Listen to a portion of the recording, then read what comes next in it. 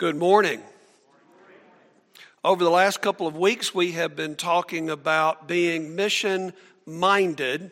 And over the last couple of weeks, I kind of sort of went into the deep end of the pool. And last week, I turned on teacher mode pretty hard. So this week, I'm going to lighten up on you. And we're going to do something slightly different. You may notice from the notes that are in your bulletin, did anybody look at those already this morning?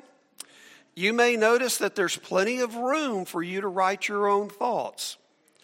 That was on purpose because as we talk today, I want you to write down the things that are really important to you as we talk about fishing. Oh, by the way, some of y'all have met this young man. This is my son Noah, who's currently in China. And this is him trout fishing last summer on the Roanoke River. But fishing, Jesus said, 4:19, he said, "Come follow me and I will make you fishers of men." I love to fish. And that came from really late in life. I was in college in East Tennessee in big trout water area. And I went out and started to learn to fish, fishing on the Watauga River and at Watauga Lake, fishing for trout. And you know, the thrill of that fish banging the line and tugging on your line and the hooks and the rod snapping and it just got me hooked. Probably more than some of the fish I tried to catch. Yet it took a while for me to learn exactly how to catch those trout. And time had to be in there. And I want to tell you what, it's pretty frustrating. Especially with trout, because you'll see that pole go boom, and they're gone. So getting that timing and everything right is really frustrating sometimes. And a couple of old-timer fishermen there in East Tennessee took pity on me, seeing me there on the bank, and they taught me how to bait a hook and how to watch the line and how to read the water. Like so many species, there are times when trout won't bite. And there are other times of the day when they're so ravenous, but even then you can still be in a position where you can't get them to fish. And when you get them to catch, but you know, when they're biting and you can't catch them, that's like really frustrating. That is, until that one day, an old timer taught me the secret. Paul was a great fisherman. Paul knew how to read the water, and he knew just what bait to use, and he wasn't afraid to change that bait and change his bait often. He could use the bread of life, appealing to the word, saying, Christ died for our sins according to the scripture. He was buried and he was raised on the third day according to the scripture. And there are some times when, like a catfish fisherman, Paul used some stink bait. Over in Romans 7, he talks about that. He said, so I found this law working in me. When I wanted to do good, evil was right there with me, making me a prisoner to the law of sin at work within my members. What a wretched man I am. Who will rescue me from this body of death? Thanks be to God through Jesus Christ our Lord. See, Paul was willing to openly admit the things in his life that stunk. He was willing to throw his rock on the table. He was willing to admit his shortcomings and his failures because he believed that if God would save him, a self-proclaimed murderer, surely God has the grace to save anyone and to forgive anyone who would call on his name. And sometimes he would dangle a very enticing worm off his hook. There was this time when Paul was over in Athens and he was walking around and he was looking at the city and saw that it was a very heathen city, lots of idols. Somebody asked him if he could come talk because they heard some things that he was saying. And so he got to go to the Areopagus. And when he moved in front of that huge crowd there in Athens, he said this: "Men of Athens, I see that in every way you are very religious. For I walked around and I looked carefully at your objects of worship. I even found one with this inscription, 'To an unknown God.' Now, what you worship as something unknown, I am going to proclaim to you." Do you hear how he dangled that worm? And they just got him to go, "What? You know the unknown God? Tell me." Paul was such a good fisherman, even his opponents recognized his skill and influence. Twice, in fact, recorded in Acts 16 and in Acts 17, he was accused of turning the world upside down. And they hated him for it. Paul also wasn't afraid to move around. When the fish stopped biting in one area, he just picked up and moved on somewhere else. Which, if you think about it, is exactly what Jesus told his disciples to do. Back in Matthew 10 and Mark 6, Jesus told his disciples out, as he sent them out to test out their fishing skills, he said to them, "Now you guys, you go and fish. And when you find a place and someone to stay with, you go and you stay there for a while you're in that town. And if you can't find anyone who will listen, or in other words, when the fish aren't biting, just dust off your shoes and walk to another place." That's kind of odd when you think about it. Fish not biting in that day and time? Weren't the people of God in Jesus' day looking for a Messiah? It's interesting, that sometimes the best looking water is really not the best place to catch fish.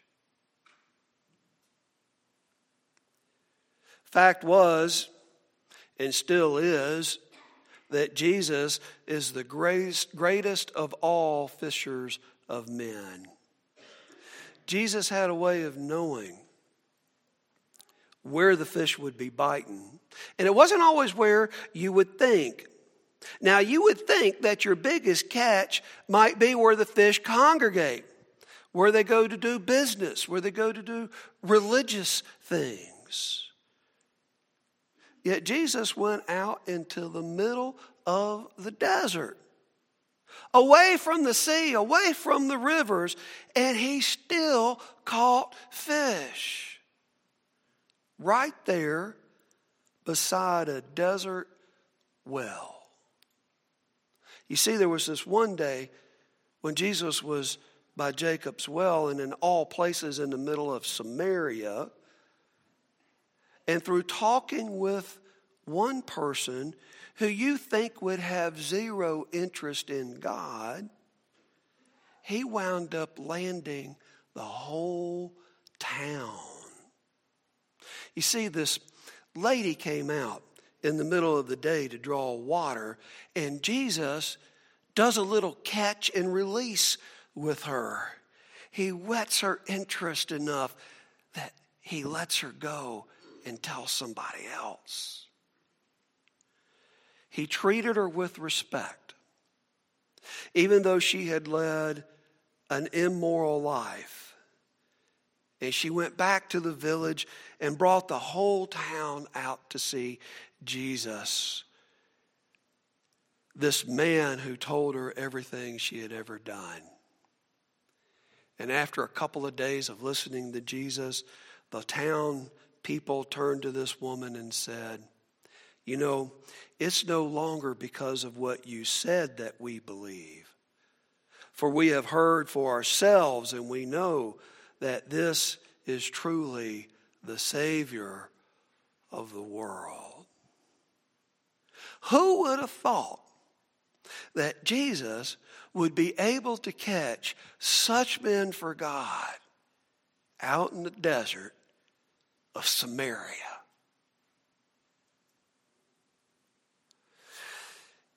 But you know, Jesus used the best bait of all. He used a very selfless kind of love. And what he did was he loved people into the kingdom. Many people that others find unlovable. When Jesus went fishing, he was fishing for people he was willing to die for. See, Jesus always had more concern about the souls of mankind than about the baggage that they carried around with them. And it's a really good fishing lesson when you stop to think about it. Always fish like you love the fish. If you want to be successful, go where the fish are. And your approach is very important. Approach everyone as though they matter to God and they matter to you. Look beyond what you see and look for that soul that Christ died for. And friends, there are possibilities everywhere. I think that's part of what he wanted the 12 to learn that first time that he sent them off on their first mission journey, on that first fishing trip. It's interesting. If you ever go to a lake or look in a stream, there's oftentimes a lot of fish in there that are hanging around, that are in different places. And there's fishermen that are banging the water, and the lures are just going right by them.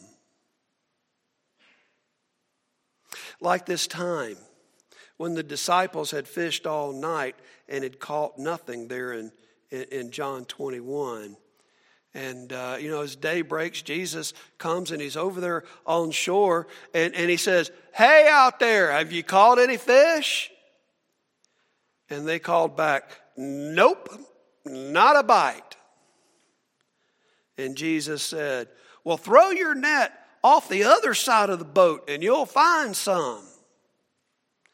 And they did. And they caught 153 keepers. Now, I've got to ask you a question. What's so different about fishing off of this side of the boat or that side of the boat? It's practically the same thing, isn't it? Here's the difference. When they could have been discouraged, and they could have told Jesus to go away and pull their nets in and came on the shore, even at that point when they were ready to give up, they were still willing to follow the master fisher of men. In fact, that day, one big fish almost got away. We call him Simon Peter. And that day, even despite everything that Peter had done in that week previous. He found a place with the master fisher of men because Jesus met Peter where he was and loved him back into God's grace. Listening to the voice of the master fisher of men is great advice. That's also what Paul did. Paul was so in tune with the master fisherman through his spirit that Paul used that spirit as his fishing guide, going where the Spirit directed him, staying away from some areas because the Spirit told him not to, and going to other areas where the Spirit laid him. The result is Paul caught souls from Israel to Italy. And he continues to influence souls today, all because he was willing to listen and follow the Holy Spirit's lead, and by fishing wherever he went. Paul understood what that old-timer East Tennessee trout fisherman told me one day when he told me the secret of how to avoid frustration when you're fishing. He said to me, Eric, it ain't called catching, it's called fishing. If you go fishing for fishing, you can't go fishing for fishing. You got to go fishing for fishing, not for fish. In other words, to be successful, we have to go fishing for fishing. We have to learn to enjoy the process, not fishing for fish. Because after all, that bite, that strike, that nibble, that's really up to the fish, isn't it?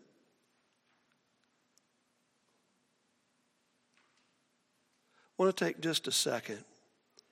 Have you pull out that contact card that's in your bulletin. And if you would, just write your name and your email on there. If you're a first-time guest, if you want to give us more information, if you'll fill the card out, there's a table with a red tablecloth out there that has some gifts out there for you. If you'll take your card and you'll set it in the basket on that table, pick up one of those gifts. There's a book there I think you'll enjoy reading, and there's a Bible there that's written in very, very easy to understand English. Pick up both of them if you want and take them with you. But right now, everybody write your name on the card here if you would. And the email.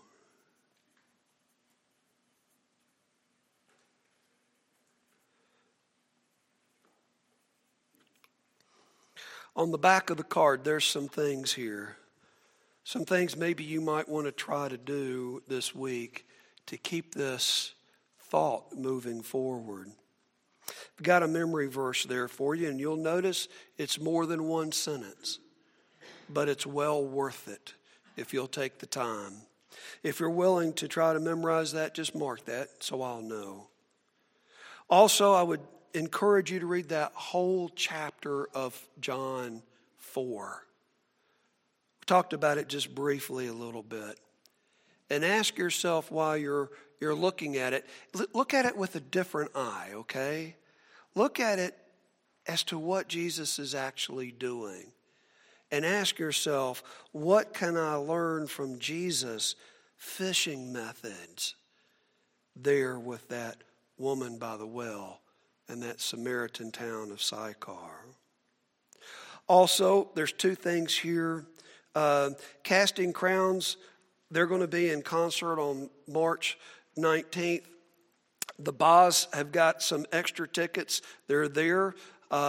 If you want to go with them, you need to get in contact with Carol. She'll be the one that can help you with that. There is a cost, but Carol can fill you in on that.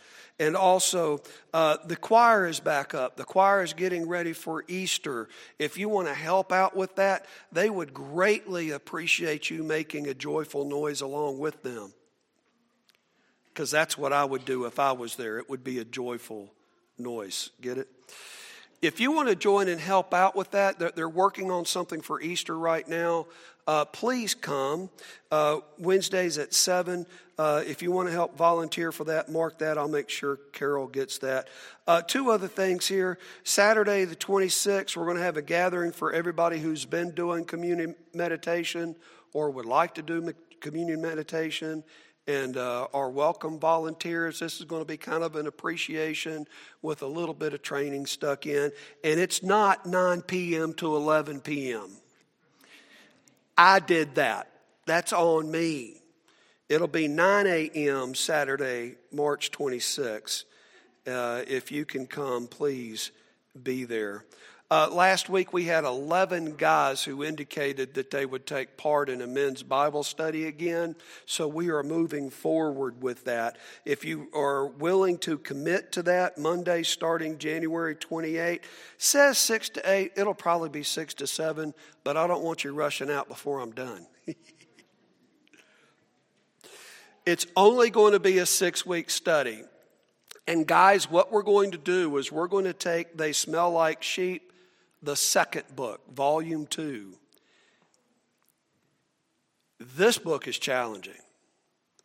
This book is talking about the heart of being a leader. And I guarantee you, it will be a benefit to you if you're seeking to move towards spiritual leadership, even if that leadership is just in your family. And it'll be a benefit for you in the workaday world as well. But it is more of an internal look, whereas the first book is more looking at the functions of elders. This will be more of developing the heart of a leader. If you're interested in being a part of that, please mark that so I can get books ordered, okay? There's also a spot here. You want to learn more about becoming a follower, you want to learn more about baptism or getting involved, mark that off there. And we will get in touch with you.